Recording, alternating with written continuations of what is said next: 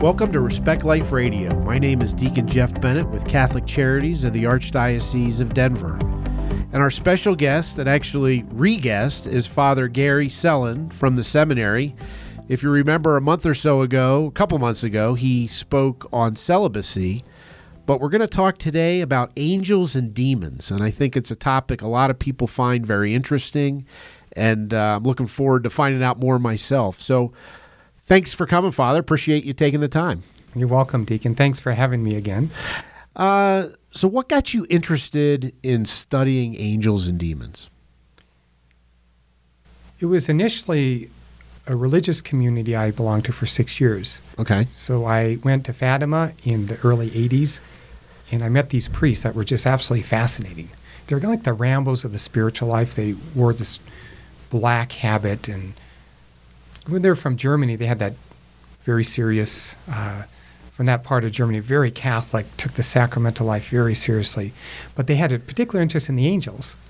And when I joined, we would study and pray much to the angels and found out more about guardian angels. And I said, wow, there's a lot here that I did not know. I remember growing up praying the guardian angel prayer. Right.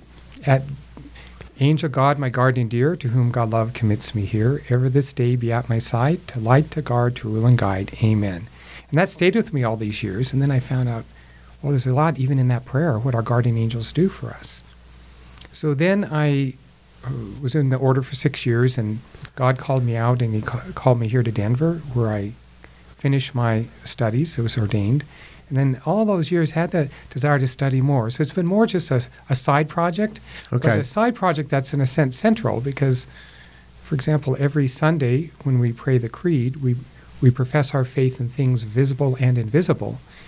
And much to my delight, when I studied more in the Catechism and other Catholic writings, that we're affirming our belief in visible things, material things, but the invisible refers primarily to the angels. That God created both material things and the spirit world, which are angels. So they must be all around us. Yeah. So they're not only invisible, but their mission is to be messengers and protect us, right? They have kind of a double mission. Yes, very much. And one thing I would like to speak about is about how, first of all, how we know angels exist. Yeah. And we know certainly as baptized Catholics because it's part of our faith. And as I'd mentioned just in the Creed, we affirm our belief in things visible and invisible. And also in Genesis, a very rich and ancient tradition comes from the Church Fathers, the early bishop theologians of the Church. When you read Genesis 1 through 5, in the beginning when God created the heavens and the earth, so we think they're invisible and visible, heavens and earth. Right. The earth was a formless wasteland, and darkness covered the abyss, while a mighty wind swept over the waters. Then God said, "Let there be light," and there was light. God saw how good the light was and separated the light from the darkness. God called the light day, and the darkness he called night. Thus evening came, and morning followed the first day. And the first understanding, and which is part of our Catholic understanding, is that certainly would be light that we see. And that's what some great saints, such as Bonaventure, St. Basil, teach. But also there's a spiritual meaning to that when God said, "Let there be light," that was the creation of the angel. In fact, St. Augustine says, when you read those words, "Let there be light," that was the angelic world being created in an instant. The very first act of God was to create the angelic realms.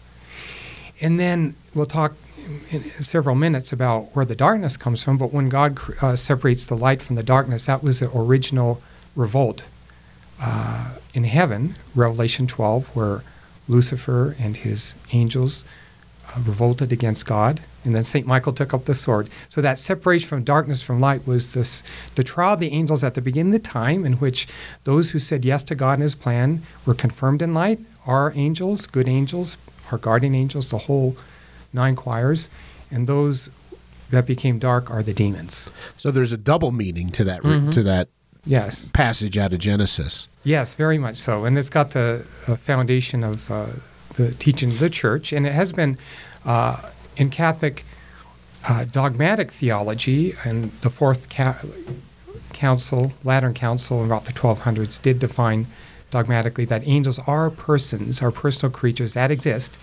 And then our catechism has a definition of angels as spiritual, personal, and immortal creatures. But to complement that, Deacon, for what we understand by faith, there's also what we could know by reason. So let's just think now of someone who is not a Christian, and they're looking around the world and saying, is it reasonable to think that there's something else than what we see? So there was this philosopher called Arthur Lovejoy. I think he wrote this book in the 1970s, around then, called The Great Chain of Being. And it's very fascinating kind of way to imagine this. If we start with the very lowest forms of matter, is like rocks. And rocks are not alive, meaning they do not grow, they don't take in nutrition, they don't multiply. You don't have like a father and a mother rock and little pebbles just coming out like a litter of kittens. I'll never think of rocks the same, Father. No, thank you. Well, I remember back in the 80s, you had like pet rocks. I do remember that. People actually spent money on those, yes. Yes, somebody made a lot of money off of the pet rocks. So rocks are rocks, and the changes that we'll have will probably through erosion and, from lava and stuff like that.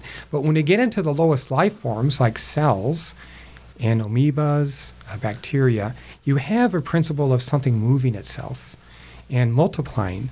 And then we go up to from like germs and that molecular, we get into plant life. And with plant life, you have just very basic things we see in our garden, various varieties. And then there's that type of plant. I remember growing up where my brothers and I were fascinated. It was called the Venus flytrap. Oh, yeah. And you'd... Couldn't wait till a fly went in there. Yeah, so we fed ours with hamburger and basically fed it to death, and it died after about 2 weeks. So it was a little gluttonous, was it? Huh? Yeah, well, we promoted that vice, this plant. But there was also the mimosa, a little plant that you would touch it, and then it would curl up. And that was a fascinating thing. So there you get a type of plant that's starting to stick its head into the animal life, because it actually moves on itself. It has kind of animal-like qualities. Even the Venus flytrap would shut. It had things like teeth. So then we look into the animal realm, and you have lower forms like, insects, ant in your house, spider.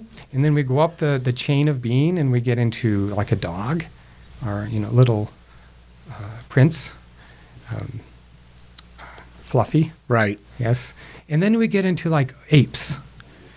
And amongst the apes, my favorite is chimpanzee, which is, I think, most human-like. In the 70s, I watched this show on Saturday morning called Lance Link, the Secret Chimp. Oh, yeah. I do remember that. Yeah. Dress up chimpanzees like detectives and criminals and have them chew on something to... Look like they're talking. Yes. Yeah. So they're very, very like that. Very human-like. But then we get from apes to us, the human person, man. And there's a great leap there because we go from higher forms of animal life into the human person, where we know there's a difference because we can actually think, cogitate, be creative, which there's not evidence, as we know from animal life, that they can do that. But plus we know with the immortal soul we're able to love. We can be creative. We can contemplate universals. But then if we go up, we're stopping. It seems like the ceiling of the great chain of being. Between us and God, there's a vast, infinite distance. So Arthur Lovejoy then says, with philosophers before him, wouldn't it seem reasonable that there's some type of being that's higher than us than less than God? Right. And that is the popular imagination of angels, which is very important, the way we understand that, because now with superheroes, if we think about Superman and Spider-Man, that is, though, like a popular philosophical imagined way of understanding angels. Now, Bishop Sheen, the great Catholic bishop back in the 50s, pointed out, he said, as Christians, particularly Catholics, stopped believing in angels, superheroes started to take their place in the common imagination. So I know there's been mythological beings throughout the centuries in Greek mythology and all alike, but just the very proliferation of superheroes in the movies and things shows that there's something that there's attractive to us, that there's persons like us but have greater powers than us. Right. So it's like opening our understanding, or at least the possibility of these such persons around us. And so we know those are properly understood are angels. And that gets us to then what is an angel. Right. So just real quick, you're listening to Respect Life Radio. Our guest today is Father Gary Sellin, and we're talking angels and demons. And so we've kind of come to the point where it's rational, whether you have faith or not, to believe there is a being between us and God, which would be the angels. And then you were going to say? Yeah, so let's go back to the catechism and get solid doctrine now, because we know if one starts to sense that they're angels, a lot of superstition and bad thinking and theology can get mixed in. I think we have a lot of interest in the angels now, but some of it's been influenced by New Age ideology, and then it gets all kind of twisted. So the Catholic Church gives us a proper understanding. So go back to the catechism. The definition of the angel that's provided to us is a spiritual, personal, immortal creature. And I'll go through those three parts of that definition: with intelligent and free will, who glorifies God without ceasing, and who serves God as a messenger of his saving plan. So in that, we have a little bit of everything, a small catechism. So first, spiritual. What does it mean to be a spiritual creature? Well, it's to have, as we do, an intellect and a will, an intellect that we can know, we can contemplate, and a will to be able to love, to desire. But an angel has no body like we do. Reminds me of, kind of on the humorous side, the hit song in the 1950s by Cab Calloway. I dub it the theme song of the Angels. Do you want to hear it? Sure. I ain't got no body. Yeah, so that's the angelic philosophical theme. It's kind of like Name That Tune, Father, right? Yes, thank you. So an angel does not need a body to exist or to operate. Now, in Scripture, they sometimes show up with a body, but like Aquinas says, they just will use or create a body just for a certain purpose. Right, but it's not how they were created to have that, right? Yes. And philosophically, we can define an angel as a mind without a body. Then the Catechism says personal. Angel is a personality. So that's good for us to understand that the angels, the good angels, and the demons too, have a personality. And particularly our guardian angel has a sense of humor. Well, I know mine must. I keep him laughing all the time. Okay. He has great patience too. Yeah, I would agree. So that the angel has so sometimes we think about angels as, they are spirits, but not like an abstract cloud that's hovering around us. It's a person that's as colorful and lively and imaginative as we are, if not more, because they're confirmed in grace. Because sin here on this life tends to dull us. Right. But the more we become holy, the more we become alive, more human, and the angels, the good angels, are fully angelic. So spiritual, personal, and then immortal. That is, they had a beginning but no end. So in addition to being spiritual, personal, and immortal, the Catechism lists two tasks of the angels: to glorify God around the throne of God. We read that in the book of Revelation, for example, in Daniel. And number two, to be messengers of God in his saving plan. And so that messenger aspect makes it really concrete for us. The word angel in the Greek means one who is sent. And we can say a messenger. Mm-hmm. And in Christian art, angels are shown traditionally with wings to show that they do God's will as messengers with promptitude. Very quickly, they go from God to us and us back to God. St. Augustine says then the angel refers to their office, what they do, but spirit refers to who they are. Right. Yeah, and then it's good about limitations, because now we're going to start talking about angels and demons in just a short bit. From Scripture and from the Church and the saints tell us the angels do not know the secrets of God, even though they have the beatific vision, unless God, to the extent that God reveals it to them. Right. And they also do not know our secret thoughts, unless God reveals it to them or unless we reveal it to them. Which is good, because otherwise the demons would know the same thing, since they were angels, and we'd be in trouble. Yes, and that's good for us to remember that particularly the demons can be very ignorant about things. And they only know what God will reveal to them or what they can guess, and they're very good guessers. But for example, if we look at Herod, who was out to kill the baby Jesus, isn't it remarkable that Herod was giving himself over to evil, and the evil one was very involved with the slaughter of the innocents. But they still couldn't find where the child Jesus was. Right. And there's other examples in Scripture where the Lord blinds the evil one with regards to, say, for example, the temptation in the desert, which is this gospel for this Sunday. It's like Satan is trying to find out exactly what's Christ, who he is what's he made, is he the Messiah, is he God or whatever. And God keeps him enough ignorance to draw him into the great surprise on Calvary. Right. In the resurrection, where Satan's whole plan is turned upside down because sin and pride blinded him. Yeah.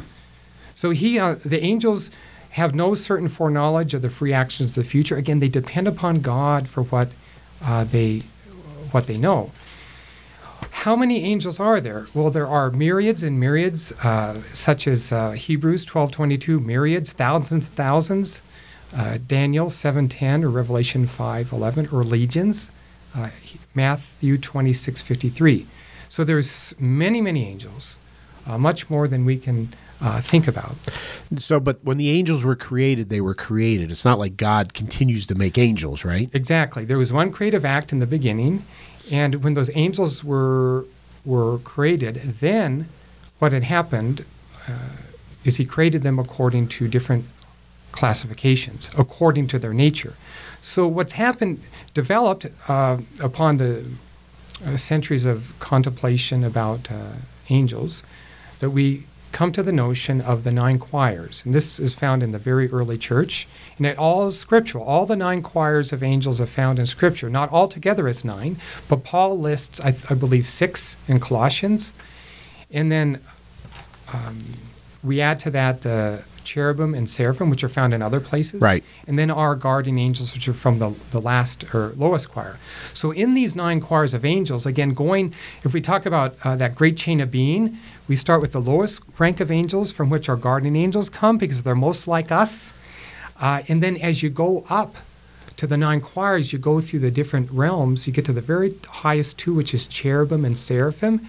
The seraphim are the most godlike, and they have fewer thoughts, because a universal thought contains more. The guardian angels, the ones that are closest to us, meaning that they have less of a universal power of thinking, they can understand us more, because we have more cogitation and thinking going back. And so our guardian angels are kind of created with us in mind, and they're able to understand intuitively, in a sense. They can relate. Yes. Right. And so the bottom 3 choirs, they are assigned to us for our salvation. Guardian angels are taken from the 9th, the 8th, or the archangels. There are, in Catholic tradition, 7 of them, but we only know the name of 3. Right. Gabriel, Raphael, and Michael, and they show up in various places in scriptures. And we only can pray to those 3, because sometimes you see lists of other angels, and the church has come in the past and say, don't use these names, because you don't know their genesis. You don't know if this is a demon name or just a creation of a... Right. Yeah. And then generally it's the virtues or the next one. Then the middle 3, their role is to take care of the universe, the laws of the universe, the Big Bang, the sun, and right. the nature around us. And the top 3, namely the thrones, cherubim, and seraphim, their work is to glorify God. It's pure adoration. But the other 6 choirs, they're adoring God first as well, but they also have tasks in the creation. So they've kind of a bit divided there. So when the demons decided not to worship God, what classes what levels did they come from? Do we know?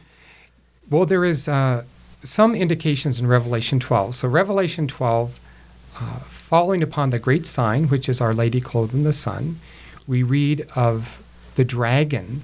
There's a big battle in heaven, and the dragon fought against Michael and his angels. So there's a great war at the very moment of their creation. And the dragon has been interpreted as Lucifer, and in Catholic tradition, Lucifer is Satan. Right. The highest of all angels. So he was the highest of the seraphim. So being the highest of all the angels, he had a very powerful influence over the lower angels to try to convince them to reject God and his plan and to follow him to become many gods, which was a lie because they couldn't become gods. And so it said that Michael and his angels prevailed, and the dragon swept 1/3 of the stars with his tail from heaven. And stars in Catholic biblical tradition can refer to angels. So the fathers meditating upon this passion have taught that 1/3 of the angels who were created became demons. So that's probably millions, if not billions. So he had a pretty good influence. He did, yes. Unfortunately. And that would have swept, to answer your question, that would have swept through all 9 choirs. Okay. And the good news, though, is that 2/3 of the angels remained firm. So there's twice as many good angels as there are demons. You add to that Our Lady, the saints, and God, the battle's already won. Yeah, tipped in our favor. Yes. But then what happens then? The fallen demons are thrown to earth and into hell. As I said, Satan fell to earth. And their work now is to get every human being to follow them into hell. And we know that means rejecting Jesus Christ for Catholics and his law, and to die in the state of mortal sin. Right. And that's why confession is so important. If we, by our choices, turn our back on God, we have to come back to Jesus. But here's something very fascinating, though. And I came across this commentary by Augustine on St. Luke. So St. Luke speaks about he records what our Lord said about marriage. Will there be marriage in the afterlife? And Jesus says, in the kingdom of God, the saints, the blessed, will neither be married nor be given in marriage, but will be like the angels. And St. Augustine then says, well, what that means is that if you look at those 9 choirs, 1/3 of which angels vacated their place, there's these huge gaps, these big holes in the angelic hierarchy. So Satan probably, as he was falling down, was laughed to himself, well, at least I destroyed God's handiwork of the 9 choirs, because forever and ever there'll be these big voids. So I have something to my credit. Well, Augustine says, well, to become like the angels is that the saints will then occupy those places that were vacated by the fallen angels. So that at the beginning of Mass, when we pray the Holy, Holy, Holy, the priest calls upon the choirs. It's not just beautiful poetry. The reality is during the Mass and for all eternity, the saints and the angels will be intertwined, almost like DNA helix, a way in which we're going to be one with the angels to praise God. And our place in the choir of angels is determined by God and his plan, but concretely the amount of love that we die with, charity in our hearts at the moment of our death. So that's what makes us great in the kingdom of heaven, is how much love do we love in this life, and how much love are we going to give to God. Right. And so you hear, sometimes people, it makes them feel better if someone passes away and it's, I now have an angel in heaven. They're like angels, but we're not going to become angels. They were already created and we were created, right? Yes. And angels are fixed. So like It's a Wonderful Life, it's a popular, right. The movie. Clarence is trying to get every time the bell rings. Yes. Well, angels, that's funny, but angels actually at the very moment are fixed, but they do understand. The thing about Clarence, maybe he's picking up on the truth, is our angels, the good angels, particularly guardian angels, see God now in the beatific vision, so they know everything that they need to know and receive for their happiness. However, there's a way in which Aquinas speaks about an incidental or incremental growth in knowledge. And here's an example I love to give. It comes from 1 Peter, I believe. It speaks about, Peter's talking about the mysteries of salvation being revealed throughout time. And these are the mysteries in which the angels long to look. And in the Greek, that passage, long to look, and I checked with our biblical scholar at the seminary, it's the verb that's used in spectators in a coliseum, on their feet, gazing down into the amphitheater. So let's say Broncos are 4-1 with 2 seconds left on the court. Everybody's on their feet looking down to see if the quarterback's going to run it in or running back. That's the attitude of the good angels towards what's happening here and now. So I like to tell the men, because I teach the confession class here at the seminary, is every time we go to confession, we teach our guardian angels something about the mercy of God. Because the good angels have never experienced mercy, only justice. Because they had one choice at the beginning of their creation, and they were given their just reward. Right. It's out of their experience to see someone like us to sin and then go back and be forgiven and then sin again. Mercy for them is outside their experience, so they're absolutely fascinated and enthralled. So I like to tell the men, invite you and your penitents invite the angels deeper into the mystery of confession, where they can understand more about the mercy. And so they're cheering us on, Right. but they're also saying, this is absolutely fascinating how my person that I've been given to protect, he comes and he receives mercy again, and he come back, and he's glorifying God, saying, this is just wonderful. So there's a certain advantage we have. We can teach the angels by our good example. That's a great example, and it's hard to believe we only have about a minute and a half to go. But what else? How should we leave people in terms of how should they relate to their guardian angel? What should pray to them? But I mean, really be aware that they're with us all the time, right? Yes, the friendship is very much involved and wrapped up in that prayer I prayed at the beginning: to light, to guard, to rule and guide. So our guardian angel seeks a friendship. They are persons. They're in many ways our best friend. And they help us principally, by Aquinas teaches, by illuminating our mind to let us know what is true, what we must do to get to heaven, basically. And to speak, and they always want us to adore God, particularly when we receive Holy Communion, we invite our guardian angels even to adore the Eucharist within us. Well, that's why, whenever I serve at Mass, I always look out and I think there's guardian angels for every single person here. And for those who don't come, the guardian angel doesn't get to come to Mass. Good point. And so it's, you got twice the crowd there when you're celebrating, when Father's celebrating Mass, but to sit there and think about that and to think how much God loves us, to give us a personal protector and a messenger and a guardian to help lead us through this life to fight the bad demons that are there as well. Yes, that's so true. And the good news is, with God's grace, when we enter into heaven, our angel will no longer be a guardian angel, but they'll be a companion, because their role of guardian is over at the moment of death. Well, thank you, Father. It's been fascinating. I can't believe 30 minutes went by that fast. Thanks again for coming. You're welcome. Thank you, Deacon.